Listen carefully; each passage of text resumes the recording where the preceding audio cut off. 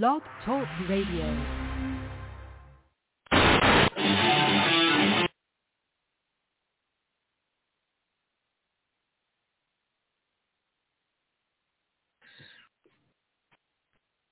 Ladies and gentlemen, if we could please have a moment of silence in remembrance of the greatest, one of the greatest Latinos to compete in WWE, the late and great Eddie Guerrero. All right, ladies and gentlemen, it's the one, the only, Beat Train Brian Rails on your Hot 97. Nope. I'm right here on Wrestle Radio Network. How about them apples? All right. Let's get this party started. A little something, something. If you would, Maestro, please. Respect. Now that we've made everything really clear with ourselves here tonight, it's obvious to me that all you American wrestling fans coast to coast, you don't respect me.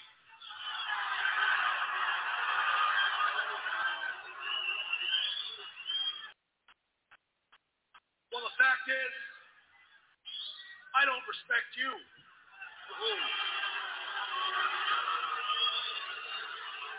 You don't deserve it. So from here on in, the American wrestling fans, coast to coast, can kiss my... Yo! Hitman! Uh-oh. Shawn Michaels, ladies and gentlemen, will join us last night. Let's get one thing perfectly straight. You can come out here and say whatever you want about me. Everyone does. And you don't have to explain to me or the World Wrestling Federation that you would never give up the WWF title, because no one knows better than me or the WWF that it takes a handwritten note from the Lord Almighty to get that belt from you. Shawn Michaels is injured. But Brett, what you don't understand is just because I come out here and choose to live my life openly and freely instead of putting on a facade like you does not make you a better man, Brett. I am well aware of my faults. I can admit them up and down the line. And as far as Steve Austin is concerned, Brett, I was there last night. He didn't give up. All right? Now, I'm no fan of Steve Austin, but he passed out, and even you have to admit, somewhere in there's got to be some of the old hitman left. Even you've got to admit that he is one tough SOB.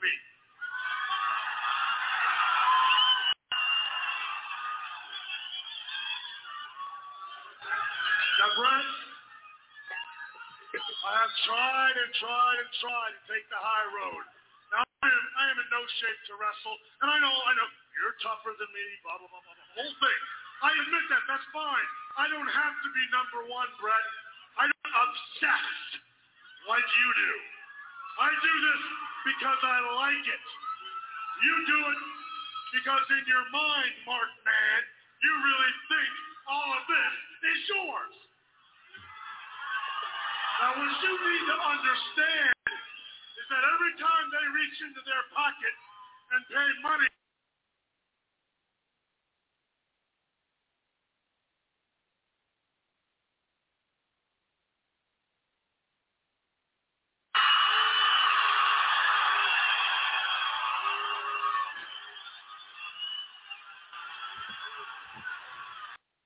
Shawn Michaels, boy toy, I think you should go back to the dressing room. Just get the hell out of my face. Hang on a second, folks. Technical difficulties.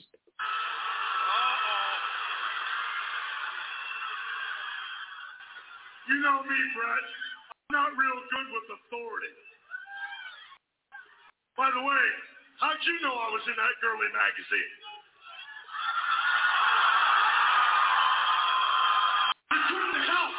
You couldn't help yourself, could you?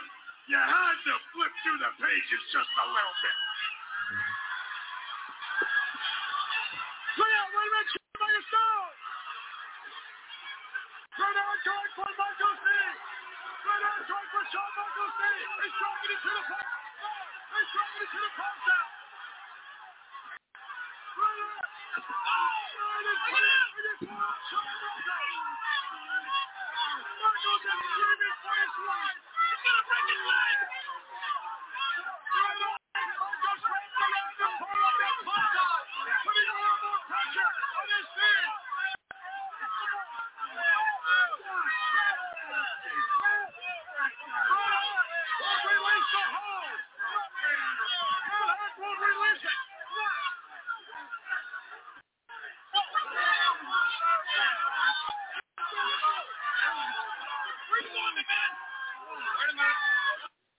And that's not all she wrote, because we got more.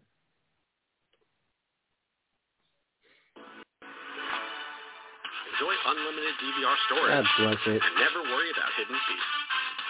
You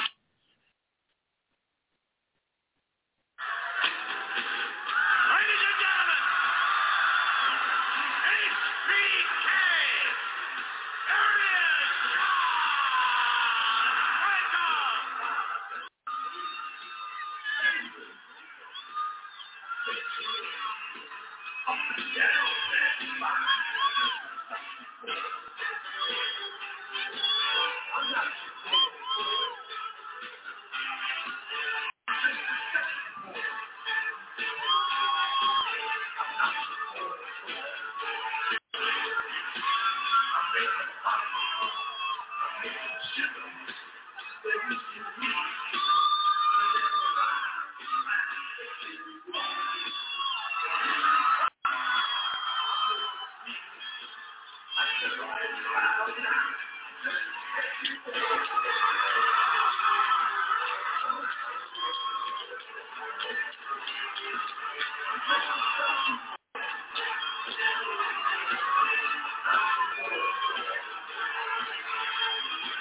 Well, remember, Shawn Michaels has already been recognized by Owen Hart in the British football, not to make any references to the beloved Bret the Hitman Hart.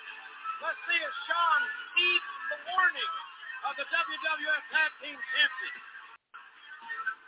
It'll be very interesting to find out what he has to say now, if he's going to whine and cry.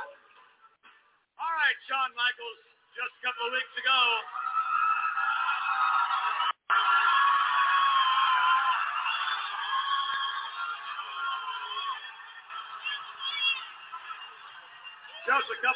the last time we saw you in Raw is War Ring, you got in the Hitman Bret Hart's face, and you said to him, among other things, speaking, of course, of First Amendment rights, freedom of expression, you said, Bret, America, love it or leave it, and I guess maybe, at least temporarily, he's left it. Nonetheless, the result of you getting into his face was something I'm sure you did not enjoy. Last we saw you, you were wrapped around a ring post as a result of a figure four when Bret the Hitman Hart obviously attempted to disable you all the more. And if you would, give us some idea as to how far this set back your progress. I'll tell you what, I'd like to, at this minute,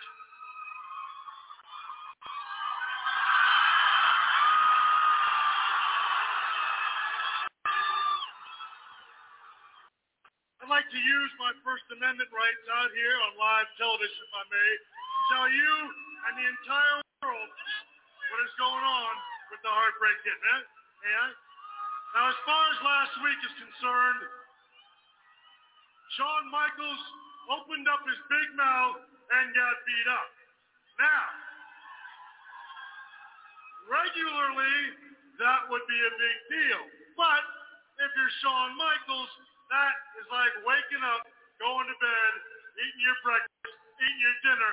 It's an everyday thing.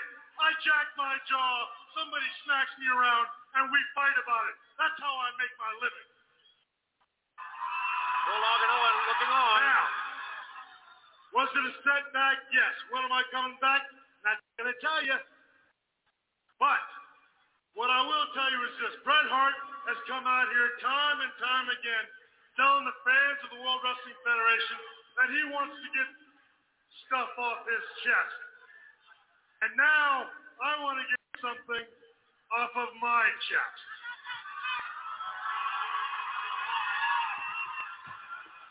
Everyone is asking, why is Bret Hart all of a sudden a bad guy? Well, ladies and gentlemen, boys and girls, I'm not going to lie to you. Bret Hart and Shawn Michaels loathe one another, whether it be out here or back there. Make no mistake about it, Bret Hart hates my guts. And to be perfectly honest, I hate his. Now, we're going to take the gloves off here. Bret Hart has not just recently turned into a bad guy. He has always been a bad guy. He comes out here and he talks about how there are no family values in America. How the World Wrestling Federation exploited his family. Well, I've got news for you, ladies and gentlemen. Bret Hart is the one that asked his mother and his father to be on TV. Bret Hart is the one that drags his sister and his children out on TV. The World Wrestling Federation exploits Bret Hart's family because he allows it. Now, and the reason he allows it is very simple, for Bret Hart's own financial gain. If Bret can make a buck, he'd sell his mother. That's the truth. Now, Wow. Bret Hart also has an obsession with Shawn Michaels and the World Wrestling Federation Championship. Last year, I won the World Wrestling Federation Championship fair and square. He's right about that. But I want to digress to 6 years ago when Shawn Michaels started his singles career and became the Intercontinental Champion. That's when Bret Hart also became the World Wrestling Federation Champion. I ran support to him. I told everybody, including himself and his family, that I supported him. I was second fiddle to Bret Hart for years here, and I did it with a smile on my face because that's what a man does when it comes to business. But then, when it came for Bret Hart to return the favor, oh yeah, he did it, but he did it kicking and screaming every inch of the way. And then Bret Hart takes time off. He takes time off, he says, because he needs rest. What he did was take time off to see if Shawn Michaels and the World Wrestling Federation would fall flat on their face without him. Well, guess what? We didn't fall face flat anywhere. As a matter of fact, the World Wrestling Federation did the best business it has done in 6 years. You're the boss. Am I right or wrong? You're right. Thank you very much. Now, but Bret Hart, he sat in Calgary and passed judgment on Shawn Michaels. And he told everybody about my faults. And believe me, folks, I have got a truckload of faults. But I have never, ever lied about that to any one of you. He talked about my dancing. How could the fans of the World Wrestling Federation cheer a wrestler who dances, who has long hair, who pierces his navel, who has tattoos? How could the fans of the World Wrestling Federation support something like that? Well, it's real simple. They like it, you idiot. Now, but the whole time, I don't say anything. I go on doing my job. And Bret Hart, while he's at home, talks about his loyalty to his WWF fans. and that's ultimately what made him return to the World Wrestling Federation. Well, that is a load of horse shit. The reason Bret Hart returned to the World Wrestling Federation after using a rival organization against this man and the company that made him what he was. He stabbed the World Wrestling Federation in the back. Why? For his financial gain. Bret Hart did not come back to the World Wrestling Federation for his fans. He came back for the almighty dollar. Now, every time, what about me? I'll tell you about me. I got more people throwing money at me than you could ever possibly imagine. I am the highest free agent in this business today. Every time I take a day off, every time I get hurt, my phone is ringing off the hook. But you know what? I'm not in it for the money because I got money. I do it because I think that is one hell of a man, and he deserves to have somebody work his ass off for him, and I'm that guy. Before Prohibition, rye whiskey. Before Prohibition. Imagine that. After a Shawn Michaels promo. Ladies and gentlemen, please welcome to the show the most loyal, down to earth. And did I say loyal? Yes, loyal. Repeat, loyal. The man. Want a slice? Sure. Pizza Simpson. What's up, Brian? I just find it funny that the advertisement that played right after Shawn Michaels was speaking. Prohibition, ladies and gentlemen. Yeah, the timing of that is really, really, really, really funny. Because I'm like, some of the stuff that he said, well, we're not going to dive into it just yet. We'll save it for later, folks. But we're going to zip right through as I like to call this, it's like a hurry-up offense now with SmackDown and also Raw. Friday Night SmackDown and Raw just trying to hurry up and get Survivor Series. Are you kidding me?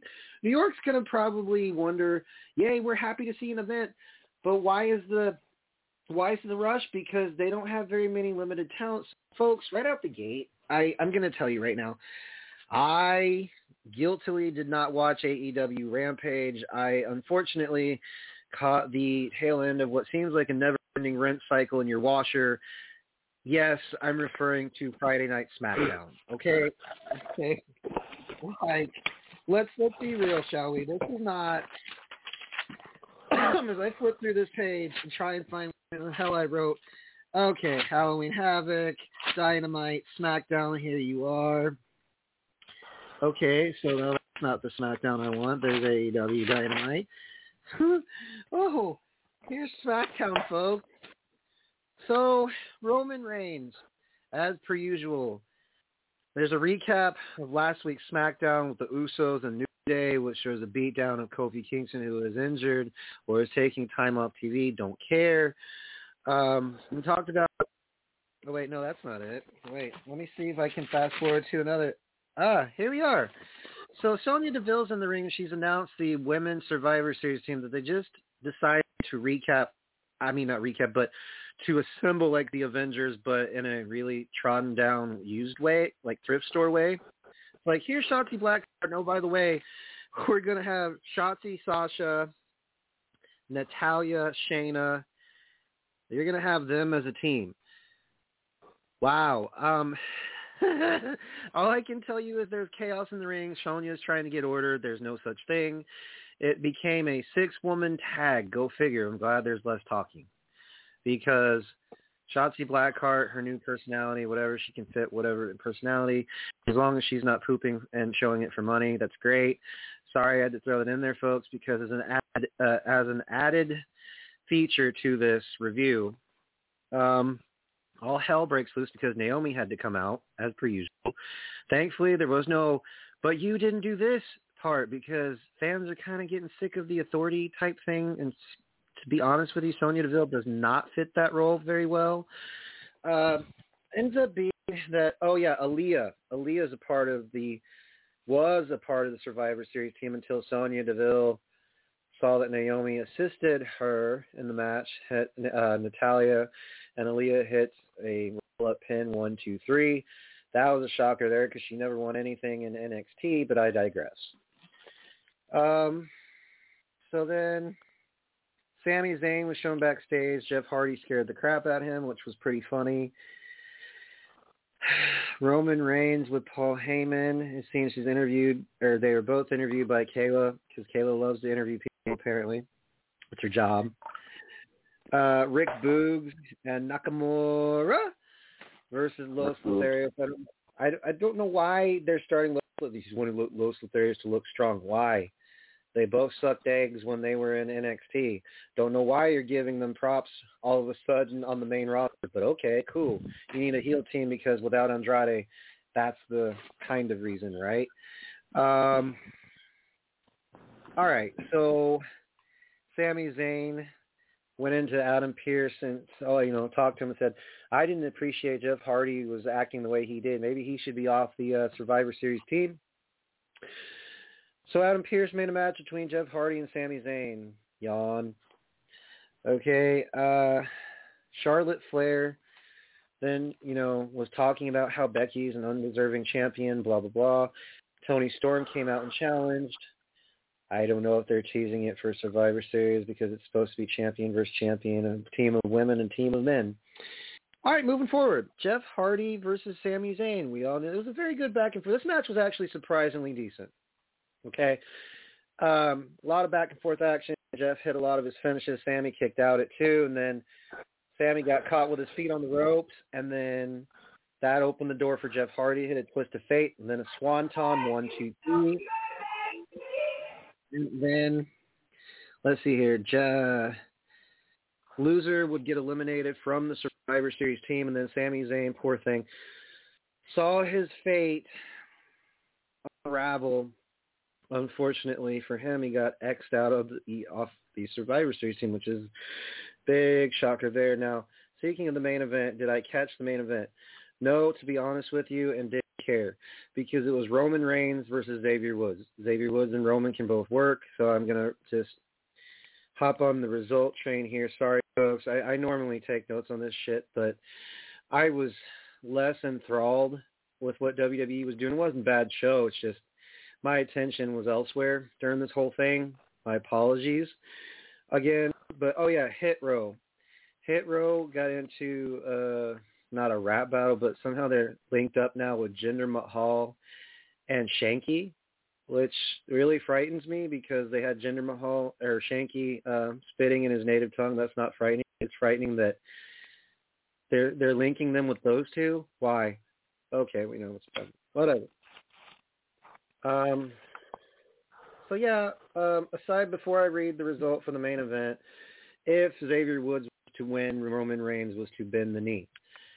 I don't think that occurred because Kofi's freaking injured, so they say. Or if he's legit injured, cool, whatever. They showed a raw recap of what to look forward to on the Survivor Series team. So you got Big E, Kevin Owens, Seth saying, well, it was my entire plan. By the way, Kevin and I planned this whole thing out, so are they turning KO heel? I don't care. All right. So, before I get the results, like I said, we remembered Eddie at the beginning of the episode, and also, let's see here, Roman Reigns. They basically, at the end of this, Roman Reigns ended up being the head of the table still, no bend of knee, and basically beat down Xavier Woods with the bloodline. So, that's SmackDown, folks. If you'd like to catch a further review, you can always watch or stream it on WWE Network or on Peacock for $5.99 a month. Oh, and 2, if you don't want to watch the review on there, you can always go to different various websites. Not going to beeline it today. So that's that, partner. My bad for rambling. Okay, let's get to the AEW results for this week, and this was the Go Home Dynamite show before the All Out pay-per-view, and they did a really shitty job this week at really hammering anything home. and really making you want to see this pay-per-view. So, excuse me. Excuse me. So, first up, we got American Dragon taking on Rocky Romero in a cold match for no reason other than just to show that the New Japan deal is coming through with Okada being announced being involved with the company. So Rocky Romero takes on American Dragon in a cold match, and this was a very, very 2004 style match.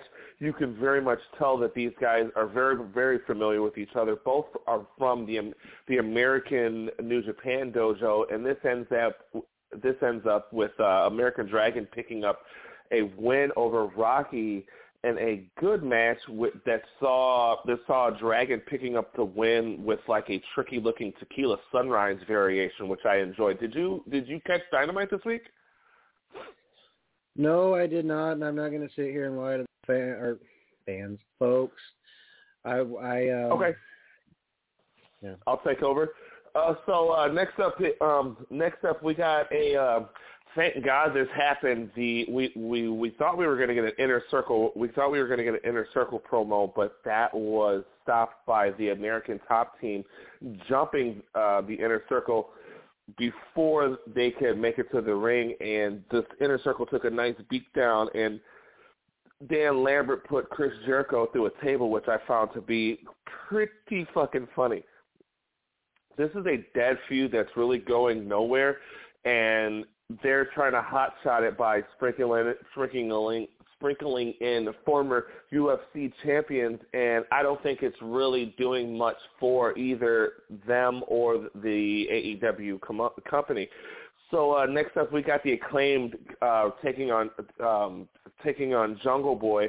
The one rapping doofus. He said some nice little bars about Jungle Boy. But that's all the Acclaimed have because they're pretty boring and basic themselves.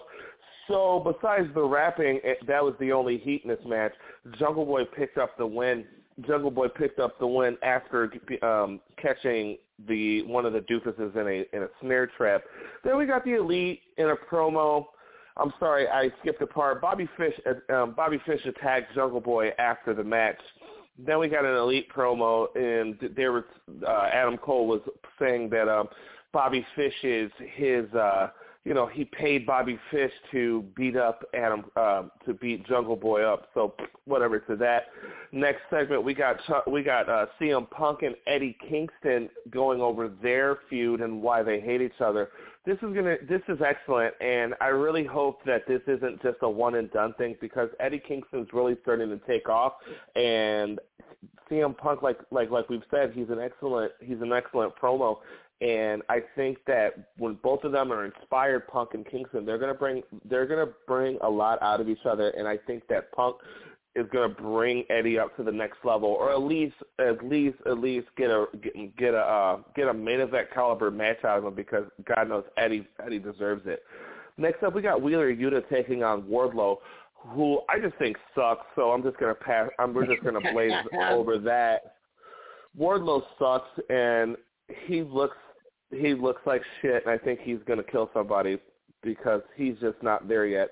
After the match, Matt Hardy jumped Orange Cassidy and just proving and showing to you that this Orange Cassidy Matt Hardy feud is still going and just needs to die already because it's never really started. So next we got Eddie Kingston and Punk getting into a pull apart in the parking lot. I really like that. I really, really, really like that. That shows a lot of fire and a lot of heat, and guys need to be pulled away from each other in the parking lot. That's awesome. That's real. I think that's what this company needs right now because it's really silly and just caters to it really caters to a small nerdy demographic, and I think Kingston and Punk is going to give that company the feud it needs to be taken seriously. I feel. I really, really hope that this doesn't end in one match. Next up, we got Lee Moriarty and Matt Sydal taking on Dante Martin and Lio Rush, and this was fucking awesome. This was very, very good with Lee Moriarty and Dante Martin really getting some good shit in. But my thing with Dante Martin is, I don't know if you've noticed this, partner, but Dante, he could do all the best flips in the world, but he always looks quite lost, and he looks very, very scared out there. I don't know if you picked that up, but I just feel like he just looks like a deer in the headlights until he's given the signal to start doing flips. But otherwise, he's Dante Martin is showing some great stuff, and just the way he flies in the ring is really something. He looks like he's almost floating in air. Like, it's just beautiful, man. So in the last match of the night, this wasn't your main event. Dax Harwood was taking on Pac in just a fantastic match with two fucking guys who were just, in my opinion, two of the most underrated wrestlers in AEW. And these guys beat the dog shit out of each other. Pac picks up the win after locking on the nasty Rings of Saturn on Dax's injured shoulder. But this ends up with Malachi Black and Andrade joining in on the beatdown after the match. So during the melee, Lucha Brothers and Cody end up clearing the ring. So this was a big brawl. It looked kind of like a mess where it's just a bunch of guys just thrown out there, because I really don't want to see Cody involved in this, but whatever. It was pretty all right. And in your last segment, in your main event segment, was the contract signing between Omega and Page, and just like every contract signing, my friend, you didn't really see anything new here.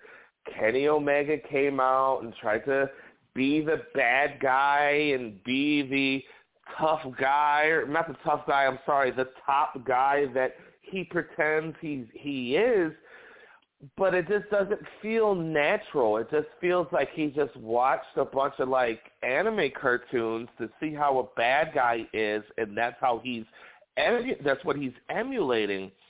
And Adam Page has come a long way, and I do think that I would like to see him as the champion, but I just wish that there was a little bit more out of Kenny Omega that made me just, where I got the heat where I want to see him get beat up instead of just wanting to skip his match sometimes.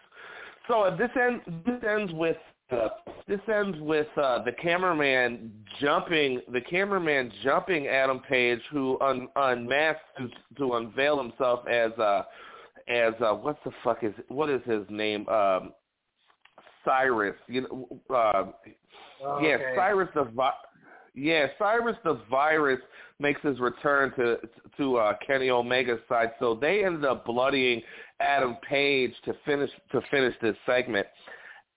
I really felt like this really did not do a good job at hammering home. This was not a good go home show with most stuff just feeling like it was just centered around it just felt like it was just centered around the main event and the world title match. And Rampage did not do anything to help. Rampage was their last shot before the pay-per-view, and as I get into it, my point will be made. So Rampage this week, Bobby Fish took on Jungle Boy, and I don't understand why it was Bobby Fish. I personally think it maybe should have been one of the guys in the match. Maybe it should have been Jungle Boy and Nick Jackson so they could have a match together to make me want to watch the pay-per-view that they're selling on Saturday. Maybe that's just me, So Bobby Fish and Jungle Boy had a match, and there was a huge run-in from the Elite and Christian Cage and Luchasaurus clear the ring. Next we got a promo package from Miro and American Dragon. I think that's going to be good, but with them not having any contact, it just kind of feels kind of flat. Maybe that's me. I don't know. Jay Cargill beat Santana Garrett, and that's too bad because Santana's been around a long time, and she's pretty great, and I think she could be used in a more prominent role, but I just feel happy that anybody is working and getting paid, so good for Santana. But after the match, Jay Cargill and Red Velvet had a nice pull apart.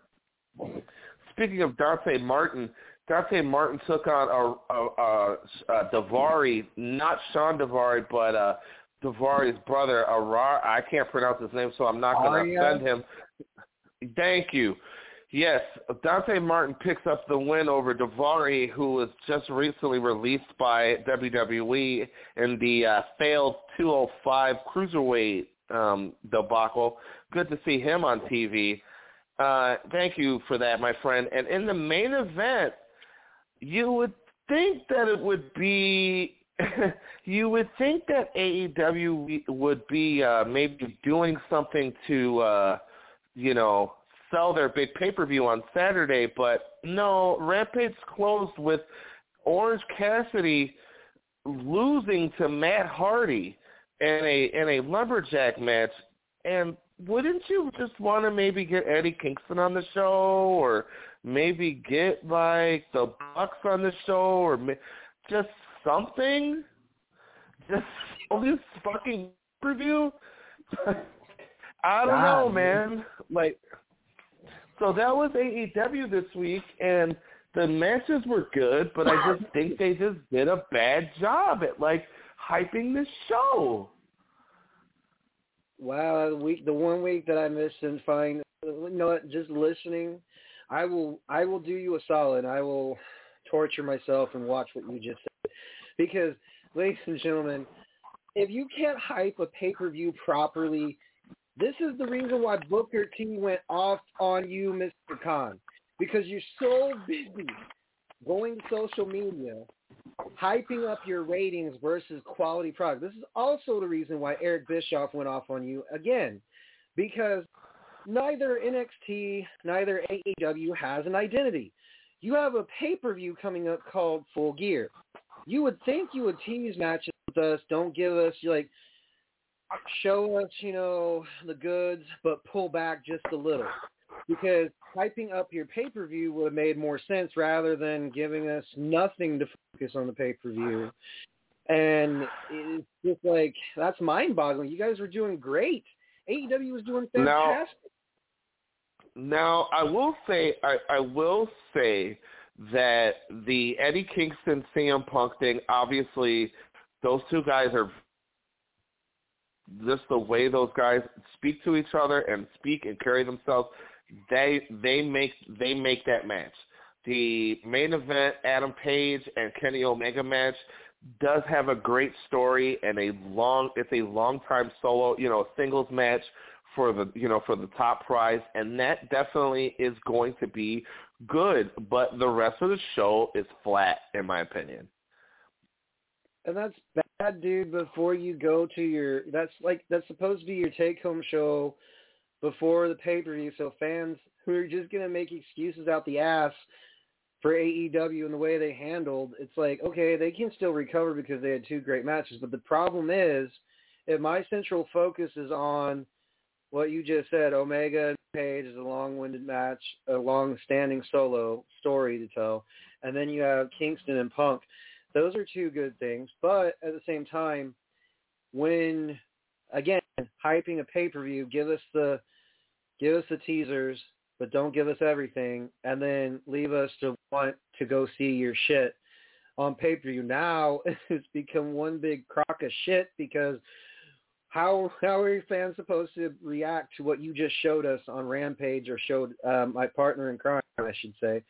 How are you supposed to show him and others, this is what we're going to do, Full Gear, but we're not going to show you everything? again, I'm going to reiterate this. You know, even as crap-ass as WWE is right now, at least they tease you and give you some of the goods, but they don't give you everything. That's what you're supposed to do. AEW just, they're like a fucking, how do I put this? They do great for a little bit, and then they get distracted, like me, when I see something shiny. Ooh, shiny. And then they're just like, here, this has nothing to do with the pay-per-view. We're going to give you this card. It's just like, I'm not saying you guys have bad matches, man. But for the love of all that is good and decent in wrestling, could you please focus on your product instead of ratings? And it's really showing. It really is. And no matter what critics say about competing wrestling companies, this, that, the other, please, all I'm asking and other fans are asking is, the next time you guys have a take-home show before your pay-per-view, focus on the matches that make sense and aligned with the feuds. That's all. I didn't even have to watch this shit to hear Pizza basically tell it like it is. He's like, this wasn't bad, but the rest of the card fell flat. That is piss poor. Work on your shit, please. That's it. Yeah, man. I don't know. It was just kind of weak, and it's just like they don't capitalize on stuff. Like, you got the Dark Order, who's like involved in like main events, and you don't see them on either show. You know, we saw Abaddon used on Halloween, but we haven't seen her since. Like, it's just too many people. It's just too many people on the roster use people, but they're not using them right, and it just feels like it just needs tightening up. You know, it just needs, like, stuff needs to make sense. Like, no more cold matches. Like, I don't know how to say it. It's just like, it's wasting TV time. That's really sad because they're proving the critics right. And that's what, like, for example, when the crowd in Boston supposedly walked out and they taped Rampage or whatever, because then the crowd by then had lost interest or whatever, the Bryan Danielson match, and I don't think so. I think that Meltzer probably over-exaggerated. But what AEW has, they've got great talent. There's no doubt about it. The underlying problem is the consistency, man. The consistency needs to be up with everything. Because if you don't, you got a man that you backed into a corner by challenging his freaking livelihood. And even though people disagree with me on this, if you back VKM into a corner, he will get up and he will start swinging as much as he can. With the limited resources that WWE has, AEW, pay attention. Please pay attention, because if you don't... Oh my God, stop. Like, they're not anything, bro. They're not any kind of contender. There's no, like, they're not Ted Turner. They're not the same. This speech doesn't, honestly, this speech is not the same. Like, this isn't Eric Bischoff. This is a mark with a pencil and a bunch of money. Okay. They're not in any way competition, my boy. They're not. All right, let me shut up now, and we will fast. Like, my boy, this is just hot shot. You know what I'm saying? This is just hot shotting TV and catering to the smallest demographic there is. They brought in Minoru Suzuki. How many people know who that is? If you're a casual, pardon? Not a lot of people, to be honest. Right. So, like, you don't know who he is.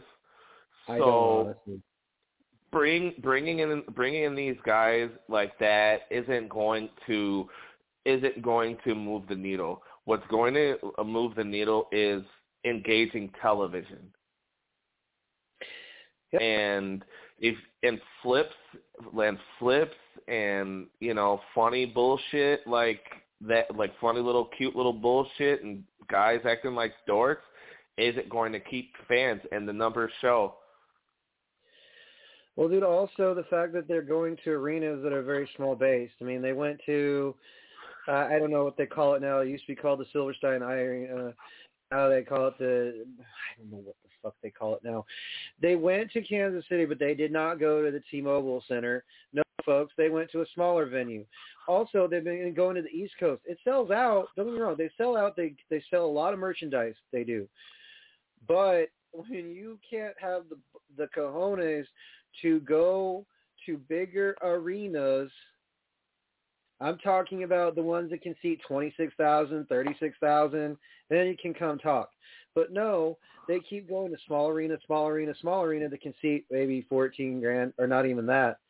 I just looked at some of the arenas that AEW has been going through, and the attendance, folks, is okay, they sell out shows, but what they don't show you is they have chosen not to go through big arenas. Why? Because what are they going to do if they don't sell the tickets? That's just a big question mark for them. They're like, but we sell merchandise, but we have the demographic of 18 to 69 years old. That's all fun and games, my friends. But wrestling is wrestling. I don't care. I just want to watch and have good entertainment. That's all I'm asking. So I'm not going to go on tangent because my partner will just be like, shut the fuck up, let's go.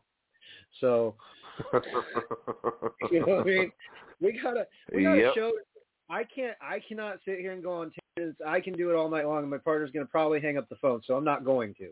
Okay? let's just start this routine with once upon a time, 1997 Survivor Series happened. And for those of you who don't know, that sparked the most swing, like the pendulum swung in someone's favor by accident. Okay? 1997, before the feud between Shawn Michaels and Bret Hart. Bret Hart was in the company longer. He had wrestled longer than Shawn. Okay? He started in Calgary with his own father's company, Stampede Wrestling, and a lot of big names came from there. Dynamite Kid, Owen Hart, British Bulldog, Chris Jericho at one point. There's a lot of luchadors that came through Calgary as well.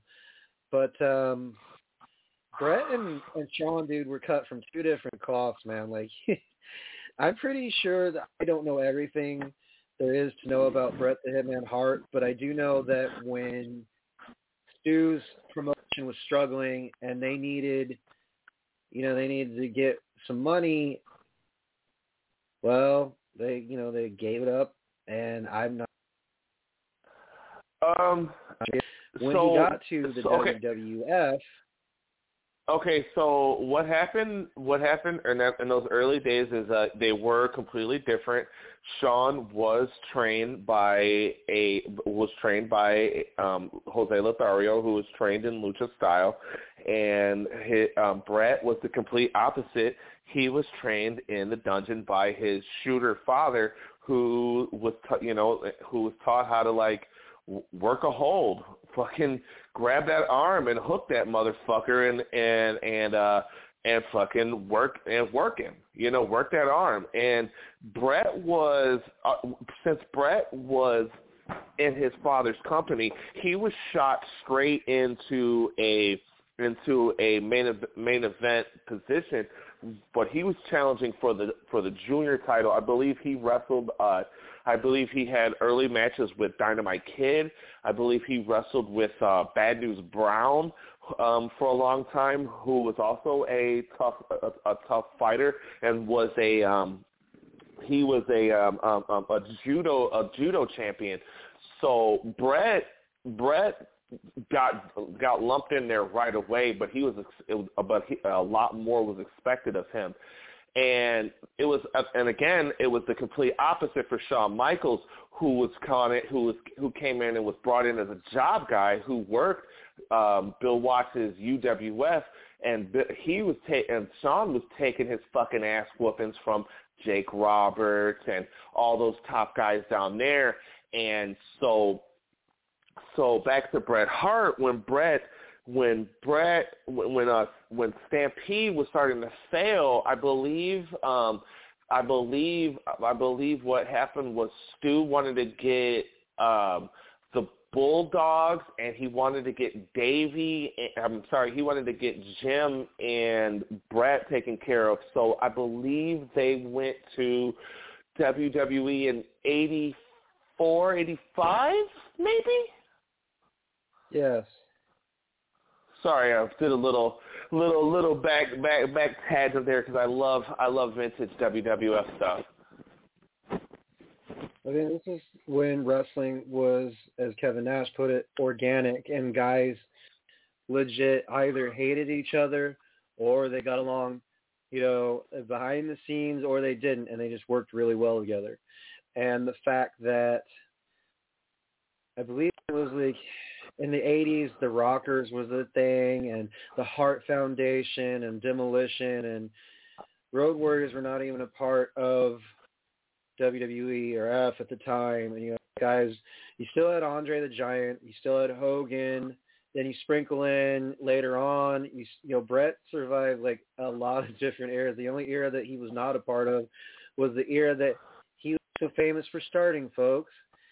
And thanks to him and Shawn hating each other's guts. We'll get there. Let's like you're jumping the gun, bro. Let's get there. So I'll take over from here. I'll take back over. Back, you were right. They had Hogan and they had Andre and they had these big guys, but a lot of that mid-card was guys like Bret Hart, Coco Beware, the British Bulldogs, and these smaller guys who could go in there and get it done. So when the Hart Foundation and the Rockers got together and actually got matches in with each other, they were really, really good. And so I don't remember how they fell into it, but Shawn Michaels, when he separated from Marty Jannetty and got his first solo run, he got a world title match against Bret in '92 at Survivor Series '92. It wasn't a main event, but it was still very, very, very good. So Shawn and Bret had a friendly rivalry, if you will, a little bit before things kicked off. Yeah. In '96. Well, that's when things started to. I did some digging, and things started to split up in '95 when the Clique got into place, and so then the Iron Man happened. The Iron Man match happened. But before that, Bret and Shawn were actually close, and Bret was saying that he was pretty close with Kurt Hennig and Shawn, and they actually wrote together at times. This is true. Bret actually spoke and said before things went south, him, Mr. Perfect, and Shawn would spend time on the road together, and things were hunky-dory back then. Mhm. And I also agree that this sounds accurate. That I could see Bret and Shawn having a falling out after the Clique the Clique forming, because Bret, very, very old school and very traditional, and I'm almost positive that he had Vince's ear a lot up until that point, and then Shawn, who's the complete opposite that we've been hammering home since the beginning of this conversation, he had Vince's ear as well, and at that time you could see it was starting to go a little bit in a different direction, where it wasn't that old school Bret Hart style of wrestling anymore. Also, dude, the company, you could, not just from this point, but like Stone Cold Steve Austin had mentioned that 95, 96, they were not drawing a lot of attendance. And so they weren't.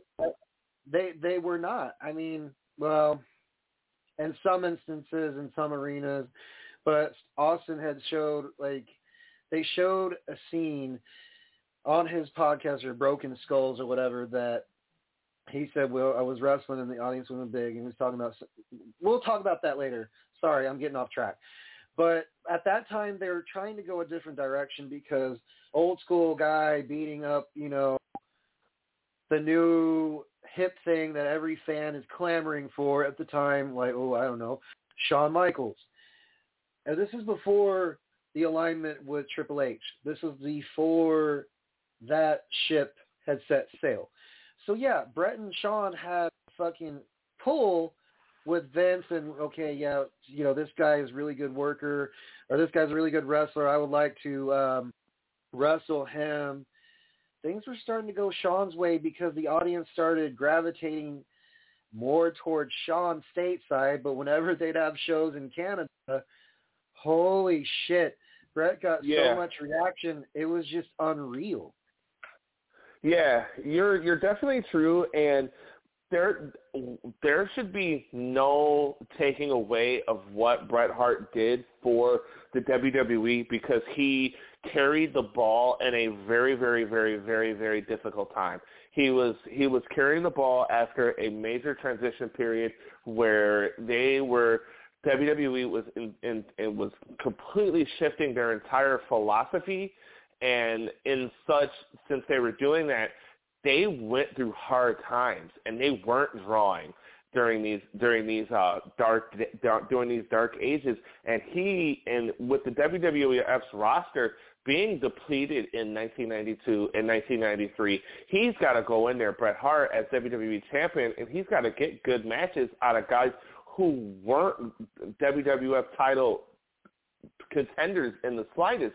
And as you said, what saved them was Bret being able to go into Canada and go into these international places like Germany and India and all over there and go over there and be a fucking megastar. Like, there's no doubt that Bret had the talent, had the skill, because from a very young age, the man wrestled from when he was 16. So he'd been doing it for a while. Okay, and he trained under his father, trained with his brothers. And he outlasted a lot of guys. You know, 92, 93, as you mentioned, he had to wrestle against Yokozuna, I believe. He was going in there against Yoko. He was going in there against King Kong Bundy. He was going in there against a still relatively green Diesel and getting good matches out of him, you know. They say that even though, like I said, Bret put a lot into his work, into his craft, and him and CM Punk are comparable, I believe, because both wrestled when they were sick. Both had, you know, it out with the boss. Both left the company for different companies. Both speak their minds, but if I'm thinking on this correctly, you know, like Punk, when Bret was wrestling sick and he had voiced his frustration on his way out. He was being interviewed a lot, but we're not gonna get there just yet, folks. Sorry, gonna back this tractor trailer up. Bret definitely came in at a time, like you said, in 92 and 93, when the talent pool consisted of Doink the Clown, Luna Vachon, Bam Bam Bigelow. He really didn't have very much. So he did the best he could. I mean, Bam Bam Bigelow is fucking amazing, though. And if there was any of those big guys that I would say should get a world title match, it should definitely be Bam Bam Bigelow. But that's off topic. And then you got to look at where Shawn and Bret were in '95. They were definitely on a collision course with each other, with Shawn being that number one guy, with Bret being the number one guy, but Shawn was going in there and he had the they turned him getting his ass beat by however many Marines into a huge angle and getting so much sympathy for him. So when Shawn came back from that, he was the hugest babyface. So he was going in there getting these intercontinental title matches against Jeff Jarrett. That was really good. He went again. He had that rematch against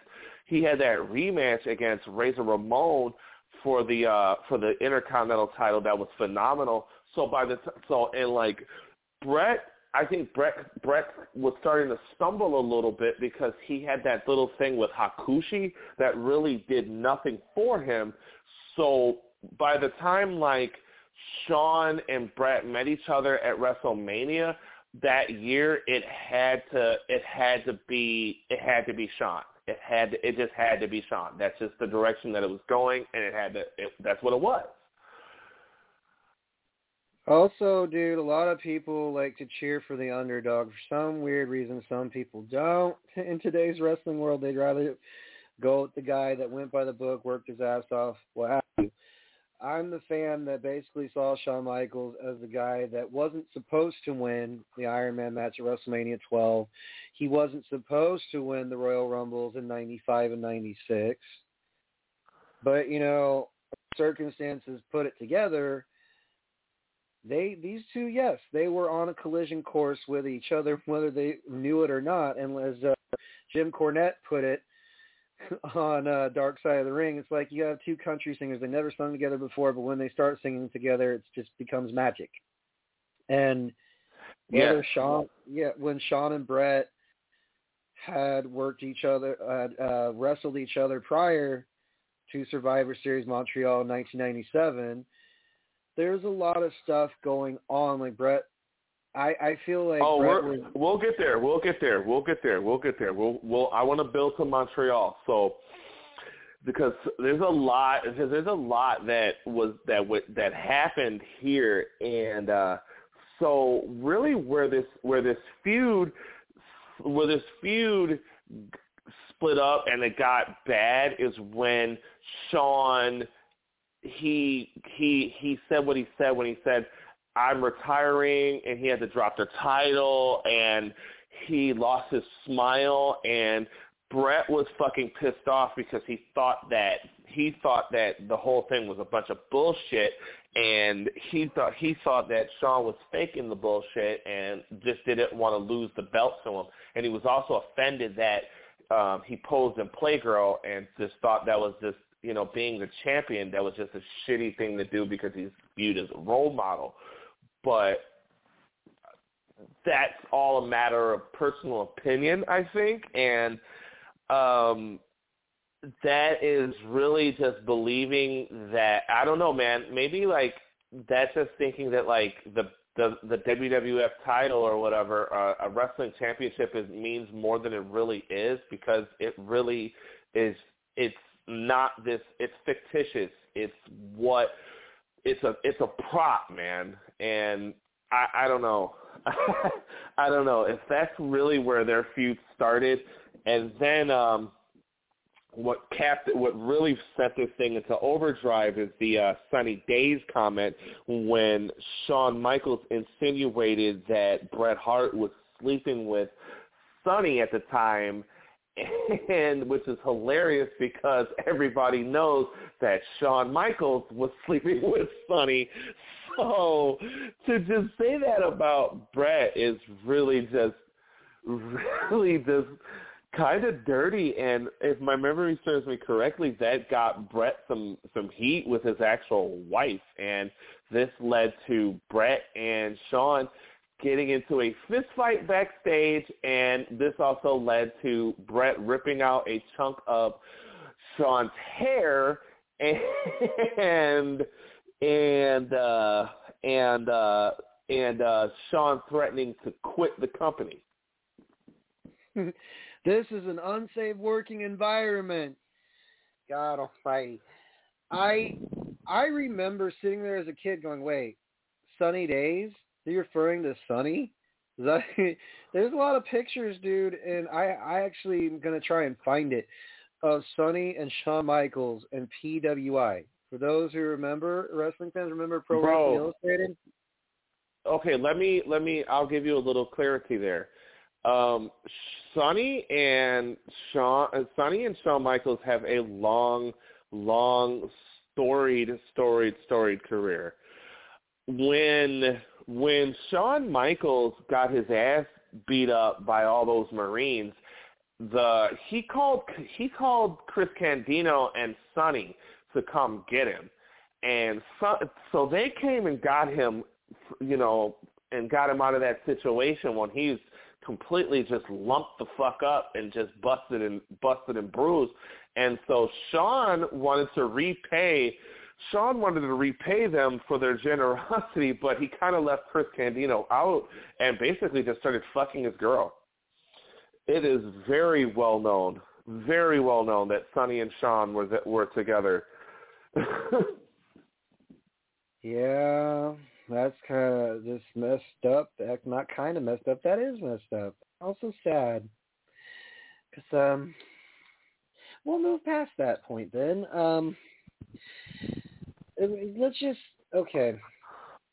So yes, the Sunny Days promo basically essentially ignited a fuse because Brett, like I said, I'm going to keep referencing Dark Side of the Ring.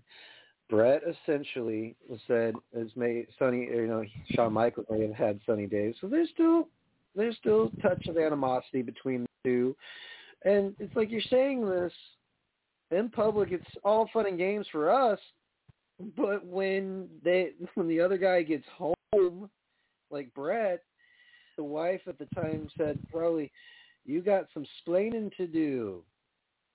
Because are you really sleeping with this bitch? Are you really sleeping with her? Are you really, I want to know now. You better tell me now. I mean, they're divorced anyways, his first wife, that is, but that's side point. There's a lot of build before this event that made wrestling history is what it is today.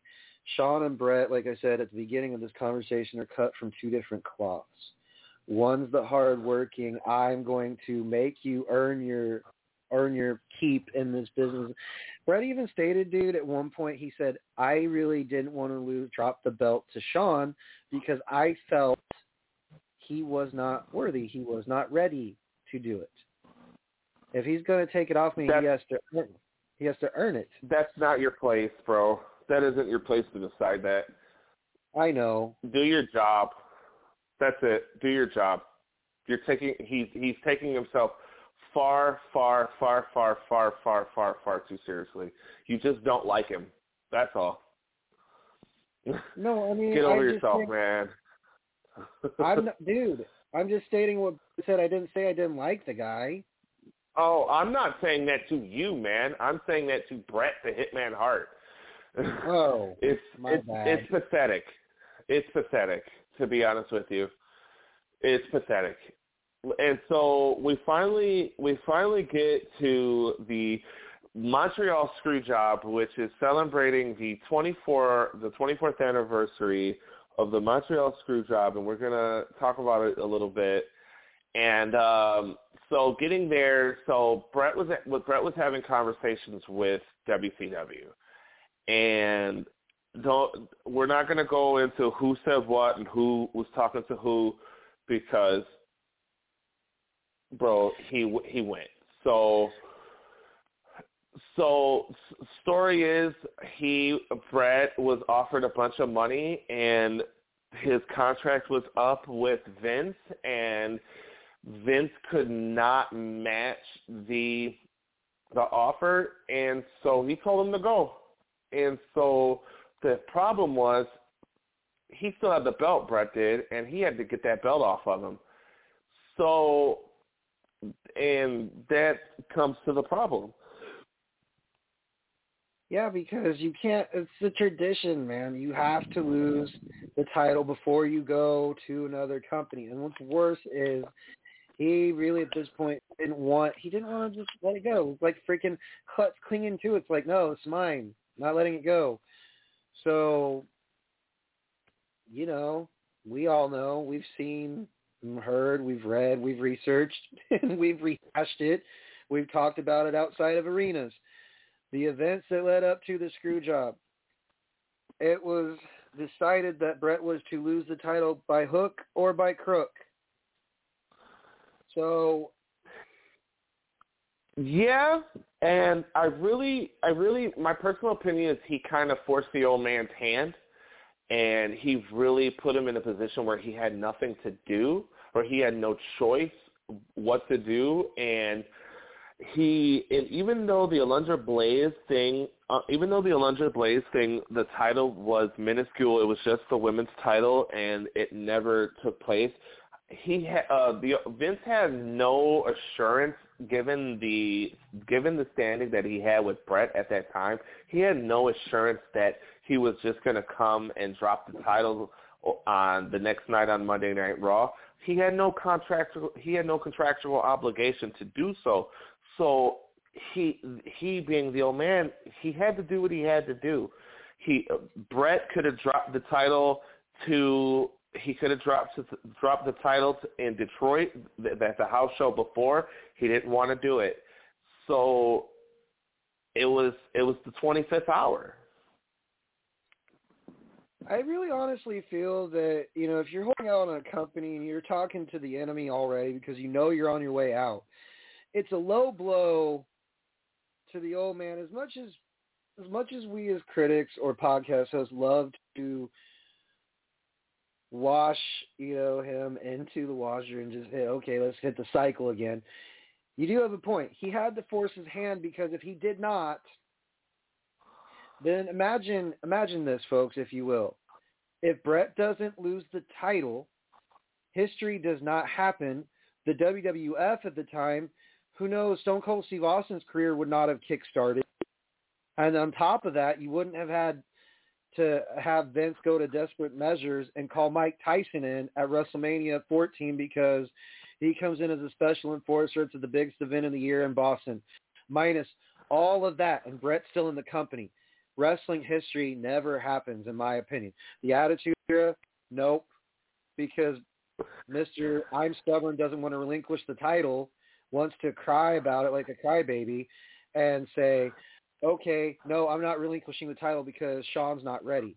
Dude, I'm so glad that I'm not glad that the screw job happened, but I'm glad that the moment of history, that's the point in wrestling history, folks, when Vince had to change things up because Eric Bischoff was kicking his ass in ratings. So let's give it some attitude. Let's, come on national TV and say the whole portrayal of cartoon characters is no longer, that's very passé, saying your prayers and vitamins, whatever Vince said. If Brett doesn't get screwed, we as fans are devoid of selling out arenas and having moments that, neither here nor there, with The Rock, Stone Cold, Triple H, the McMahon Austin feud, because Vince finally came out of his shell after the fact. He became the villain. He became the villain because people are like, oh my God, I can't believe you screwed Brett. Like, if it does,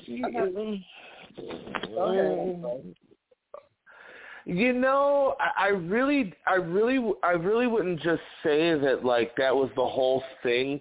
That was like the moment. The moment is when, like, what really took off for Vince is when he started working with Stone Cold Steve Austin. Yes, he capitalized on the heat that he got from he capitalized on that heat from the screw job, but it really wasn't until he started doing the whole thing with Austin and trying to screw Austin over, because that Austin was basically the second coming of Hulk Hogan. But let's not go to Austin. We're not there. We gotta rein it back with Brett and Sean. So, bro, after it really kind of sucks after he left WWF, Bret Hart did. WCW was not able to capitalize. WCW did a really piss poor job, and I'm an avid listener of 83 Weeks, and Brett shot down everything that they pitched to him. Everything that Eric wanted to do, he didn't want to do. Brett didn't. And so it gets to a point, it's like, well, what the fuck do you want to do? You know? Well, it seems like he's a prima donna. Like Brett basically knows that what makes wrestling succeed in his eyes. So when Eric would probably pitch something to him, I'm not saying I was there, but I'm just assuming that if Brett heard something that Eric had pitched, he'd probably be like, nah, man, let's not do that. That's not going to work. The NWO, the Goldberg match he bitched about for years. Let's see what else. Him being a special referee, then him, he just really, it was like a tale of two tapes. Here goes Brett out the door.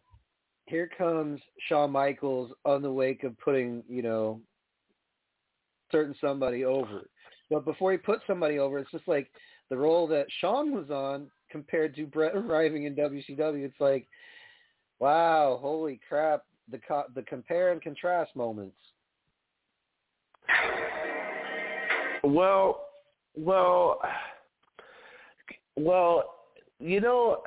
things weren't going so great for Brett in WCW, and then his brother died. That, folks, that was it. That's a big thing.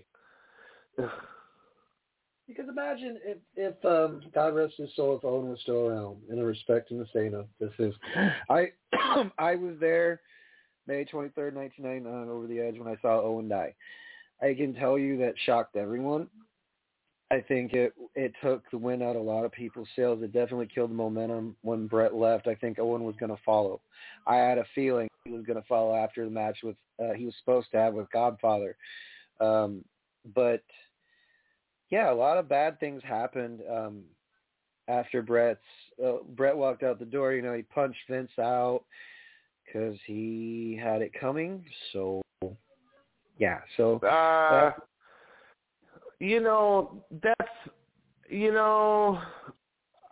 think that was just pretty low. That's temper tantrum bullshit. You forced the old man to do what he had to do, and then you punched him in the face because you didn't get your way and you were mad. I can't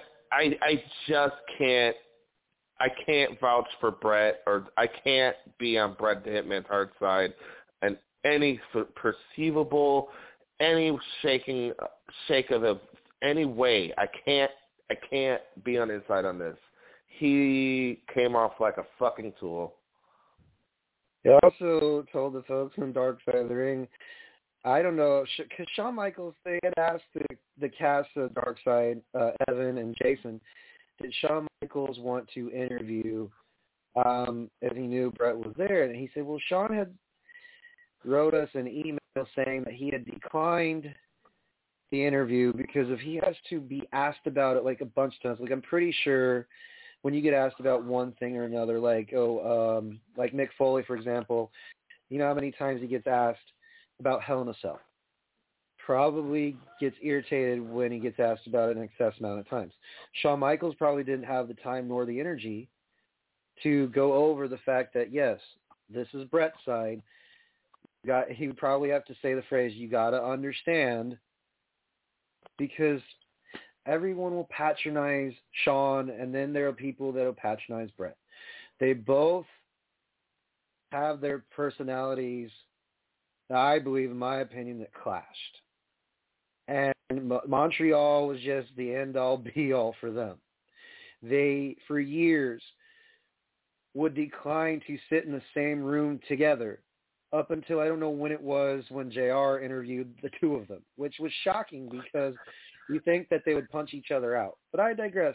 They buried their hatchet January 4th, 2010, and what's funny about that is that was the day that TNA tried to go to Monday nights, and TNA had Ric Flair, Hulk Hogan, Jeff Hardy, Homicide, just a stacked card, and then they capped it with a fantastic main event of AJ Styles and Kurt Angle for the TNA Championship with a 5-minute overrun.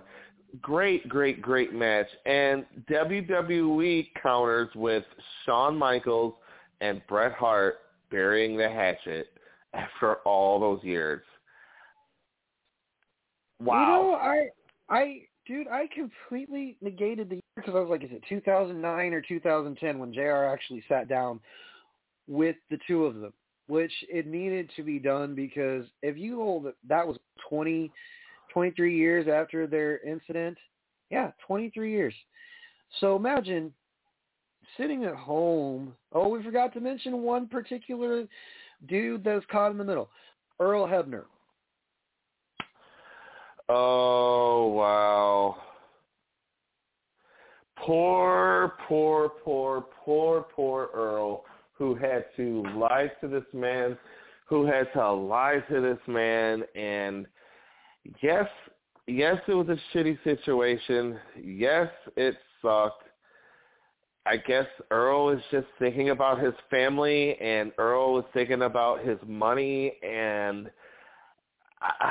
it's just too bad. It's too bad because Bret has so much trust in it sucks.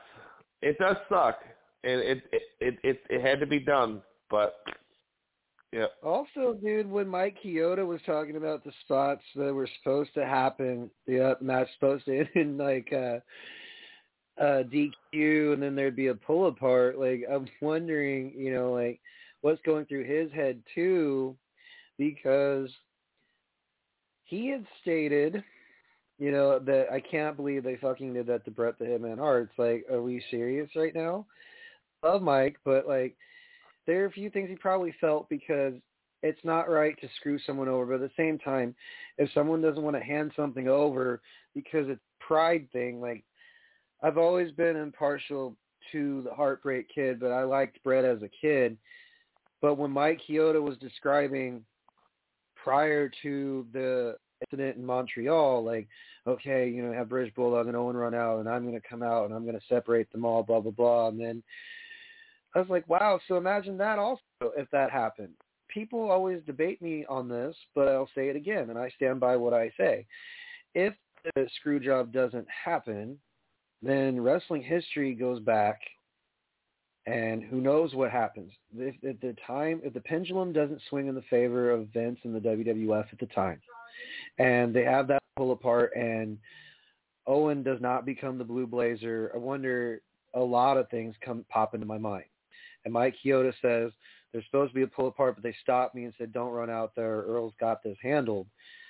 Really? You're going to let the guy who lied to Bret Hart on the plane, said, I'm not going to screw you. I swear on he swore. What's worse is, folks, he swore on his family that he wasn't going to screw this man over. Doesn't matter. Steve did it anyways. Jumped over the railing. Bye. There you go. There's Earl Hebner. Also, this dude is known for embezzling and still managing to be interviewed by Dark Southern because the man got probably bailed out of jail. But that's besides the point. The middleman in this whole equation is the guy that essentially helps create wrestling infamy. Okay. I said it.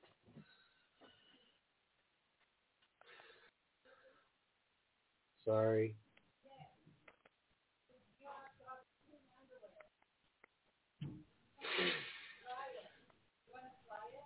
Okay, let's just go back to the subject at hand. You have two wrestlers, one in which come from a wrestling family, another wrestler who had always wanted to be a wrestler since he was 16. You have people arguing to this day who caused it, who did this, who had a hand in it. We all know who had a hand in it. I'm just, like you said, we're not going to name names. We're not going to, go back and forth. So this is just my personal opinion on the whole thing. The screw job gets discussed because some feel that one wrestler was done wrong and it completely changed the face of wrestling because one wrestler was a prick, the other one was a egomaniac. And Does it get over-discussed, partner? I don't know. That's up to you all. Does the Montreal Screwjob get talked about way too much?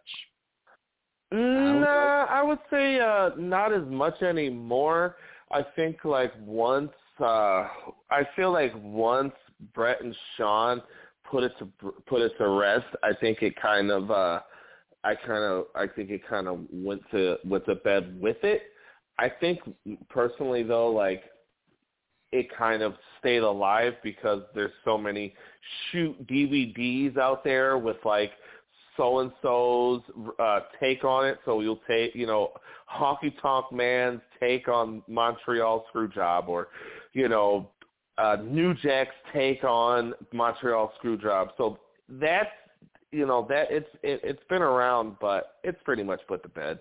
We're just talking about it because it's been 24 years.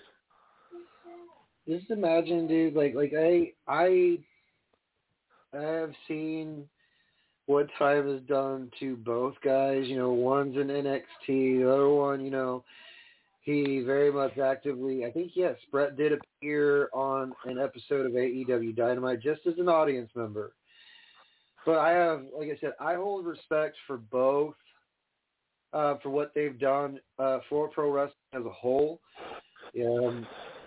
I think that Brett significantly, is known as the guy that when he was wrestling, he came in hot, he came in heavy duty. Like you said, he was a mid-carder, but Coco Beware, Ultimate Warrior, the Road Warriors, what have you. Brett worked with a lot of good names. It's just when Sean came around, it was at 93 when he was managed by Luna Vachon because he had out with Sensational Sherry. So their paths were a lot different. They wrestled literally the same dudes except for one thing. Sean wrestled Hogan because the company wanted to see it. The fans supposedly wanted. I didn't want to see that shit. Brett wrestled Hogan maybe on, like I said, he both in WCW. Brett didn't get Brett, I don't think Brett got a singles match against Hulk Hogan, bro. No, I'm sorry. Let me rephrase that. Brett worked. Let me read my notes. Brett, he worked alongside Hogan when they, I guess, joined forces when the NWO started getting way too many cooks in the kitchen. Yes. Yes. And so, that's accurate. Yes. Yes. So, I feel like both have worked around the same guys. Both were in the company at times in which, okay, let's see. Brett was around when the steroid trials were going around, Dr. Zaharian. So Sean didn't testify.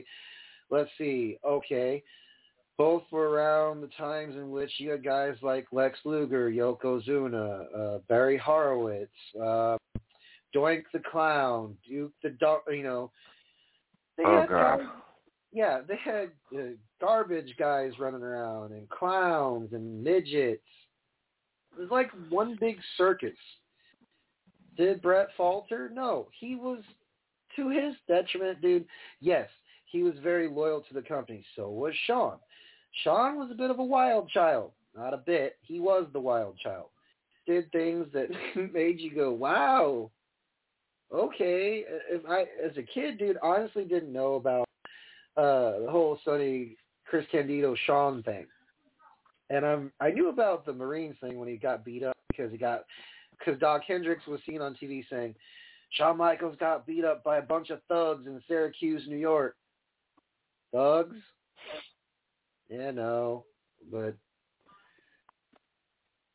point I'm trying to get at is, yes, they have left their mark in wrestling history. Brett was World Wrestling Federation champion, tag team champion, European champion. Shawn Michaels was the first Grand Slam champion. So they were champions. They lead down different paths after the screw job? Sure. Would Shawn have lasted in WCW? No. With his personality at the time, I don't fucking think so. It wouldn't have worked there because there was already way too many personalities. And I don't think that, personally, Eric would have wanted to bring that on board in the first place. Well, when you're feeding Hogan's ego, and as Diamond Dallas Page stated, in Chris Canyon's Dark Side, he said, and then this thing called the NWO happened, and it took over the entire company. He wasn't lying. Imagine, okay, so D-Generation X was Shawn Michaels' path. Bret Hart took a little bit to get there, but he eventually ended up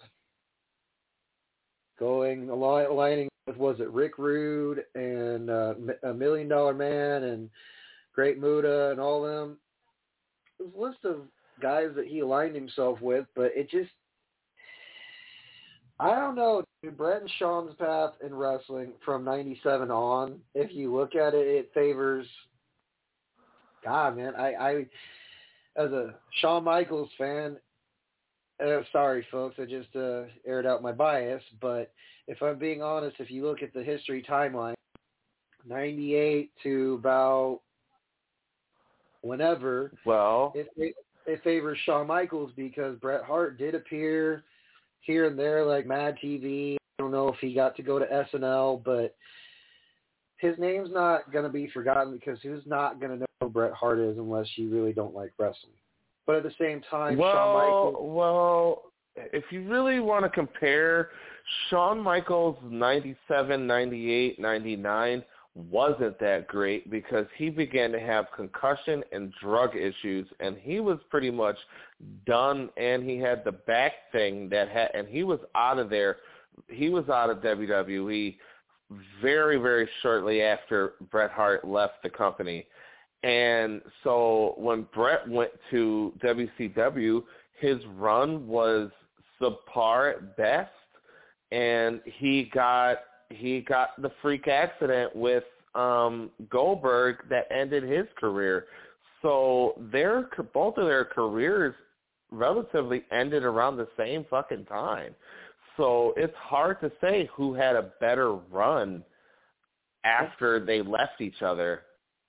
Well, that's very true. You do bring up some very valid points, and Shawn did get concussed, and he had back injury and had drug addiction. Then he was a born-again Christian, folks. There's nothing wrong with finding religion after the fact that you've messed up big time. The fact that he came back in, 2002 or 2004? Yeah, 2002. 2002, and he's in the first ever Elimination Chamber match, and it's just amazing, dude. He comes back and he wins the first ever Elimination Chamber match because Shawn Michaels is known to be in the first evers. He didn't win the ladder match with Razor Ramon at WrestleMania 10, but he made it to where it's like, wow, that match was really amazing. Just, it's the simple fact that Bret also was on the card, and he had a match with Owen. Yeah, he had a match with Owen. And Bret put his brother over. So was it as monumental? No, but in retrospect, Bret helped his brother get some notoriety, and Shawn helped, get his own career.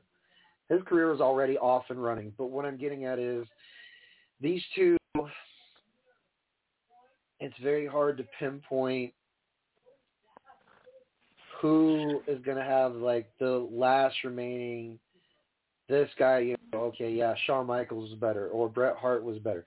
They're both, in my opinion, two of the best wrestlers, just in different ways. It's easy for me to say Shawn because not as, he's going to get the last word or last whatever or last hurrah, but I like Shawn because I know a lot of people are going to hate me for saying this. Well, yeah, look, Shawn Michaels wasn't supposed to win a lot of matches. He really wasn't.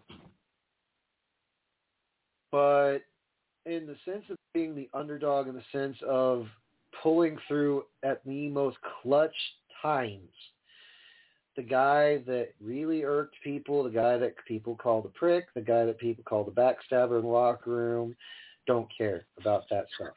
I care about what he did, how he entertained, and how he presented himself as an entertainer. Not as a guy behind the scenes, but as a guy in the ring that wasn't supposed to amount to being the top performer, not supposed to be the main event. And look at him now. He's a guy that's still involved with the company, and I hold the most respect towards Brett and what he did for WWE. I applaud the fact that, he's still involved in wrestling, in professional wrestling in some capacity. I'm just not. I don't think so, man. Huh? I don't think he is, bro. Well, I think Brett is retired from. I think Brett is retired from wrestling, and I think he makes occasional appearances at cons and things like that.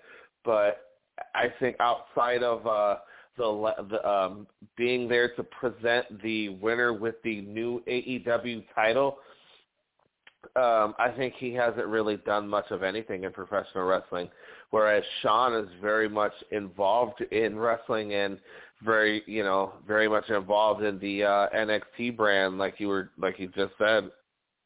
I think, like I said, it's very. I apologize, folks, if I'm misleading information. I hold the utmost respect for both guys, because it's not just about, they bled for the business. These guys cut their teeth. They literally did in different ways. Brett used to be a skinny guy, in Calgary, wrestling for his father. Sean was 16, 17, didn't graduate high school. Okay, and he had a lot of issues because in his own mind, like I said, I don't know these guys personally. I don't.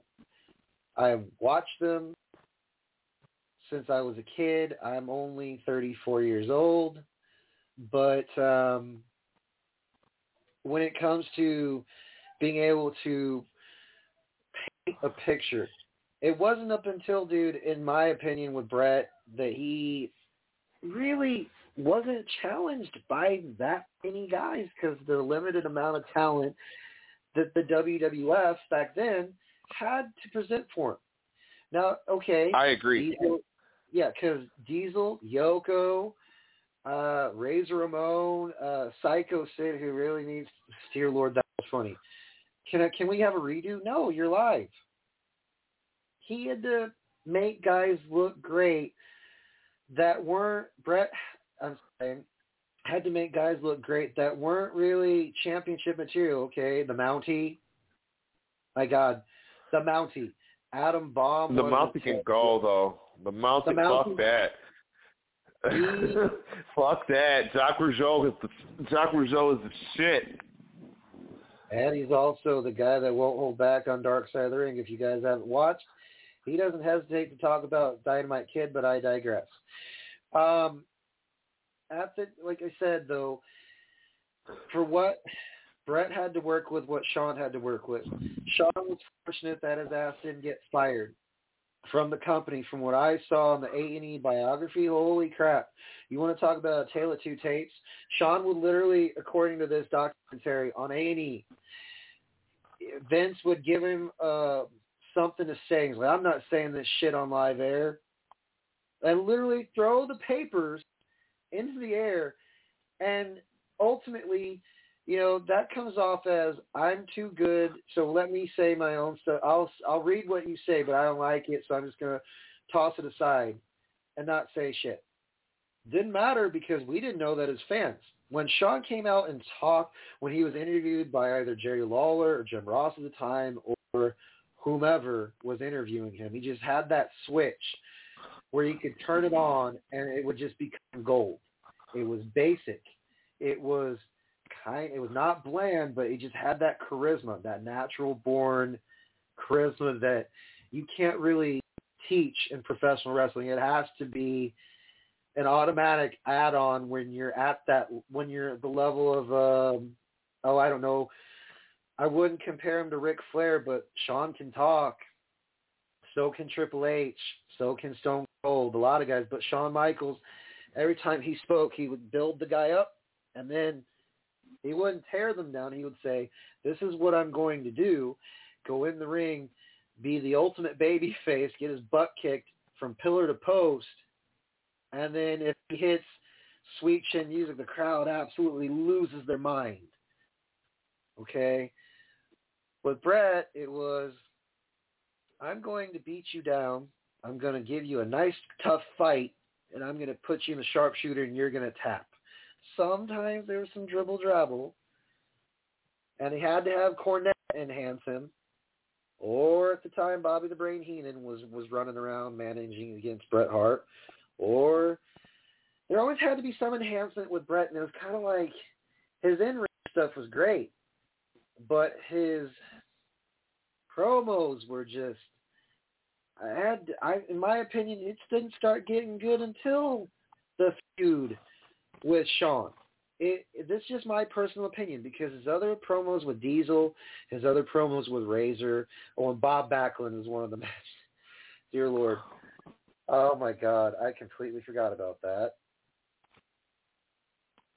But his matches with other people, like Sid Vicious and various other talents, it's hard. It's hard for me as a fan, from a fan standpoint, to be like, yes, I definitely want to see Bret. Not for me. Not for me. I don't think you at 9 years old was really caring about promos, man. No, dude. But if I wanted to hear someone say, want to get me engrossed or intrigued at 9 years old or 10 years old, I didn't know about promos. I'm going to be dead honest with you all. I didn't know shit about the wrestling world, to be completely honest. I just like guys that, they didn't have a fighting prayer. Now, I'm not talking about Barry Horowitz. I'm talking about guys like Shawn Michaels in a world full of Vaders, Sid Vicious, Undertakers, Yokozunas, Diesels, Razors. Let's see who else I can think of that was big. Oh, yes.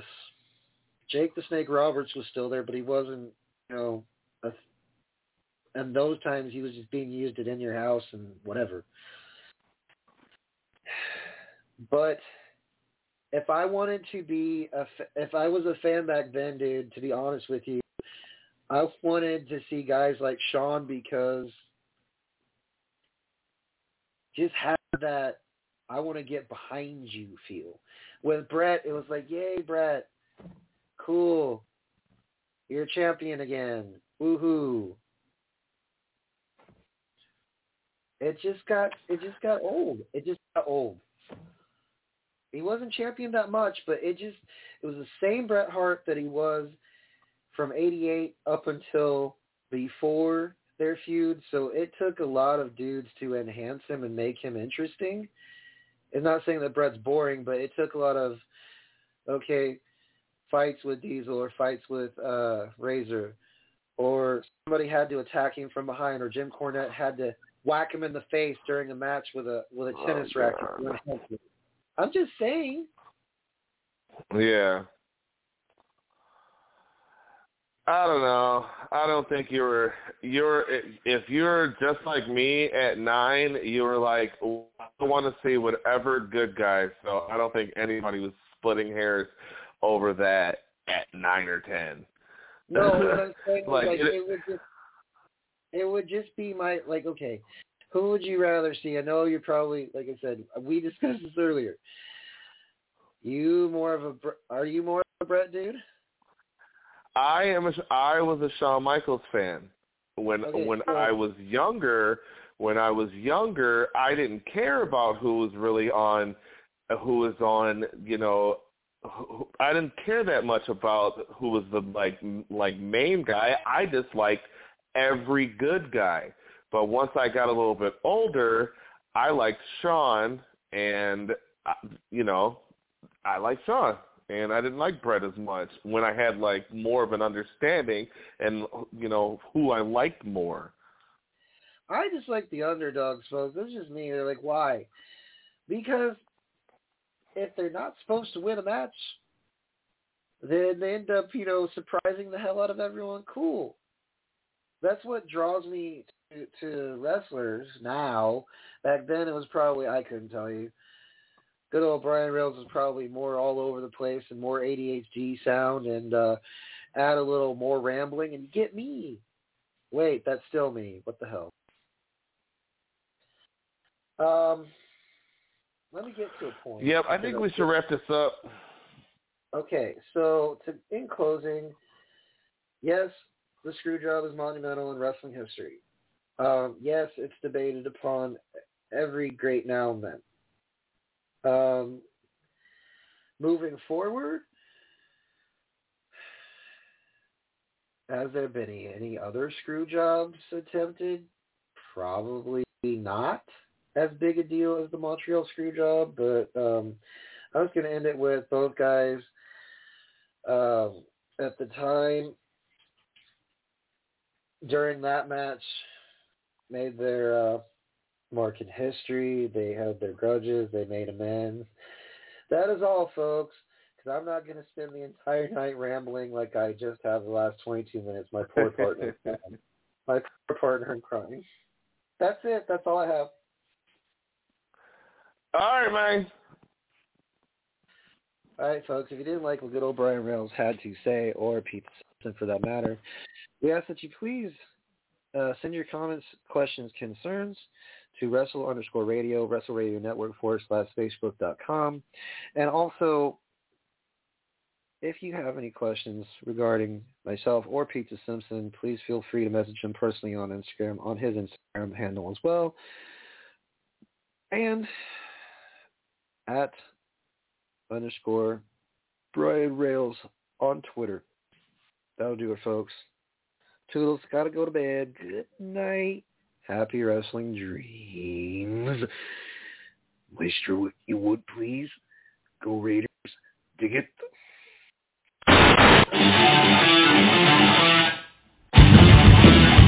Look in my eyes. What do you see? The cult of personality. I know your anger. I know your dreams. I've been everything you wanna be. Oh, I'm the cult of personality. Like Mussolini and Kennedy. I'm the cult of personality. The cult of personality. The cult of personality.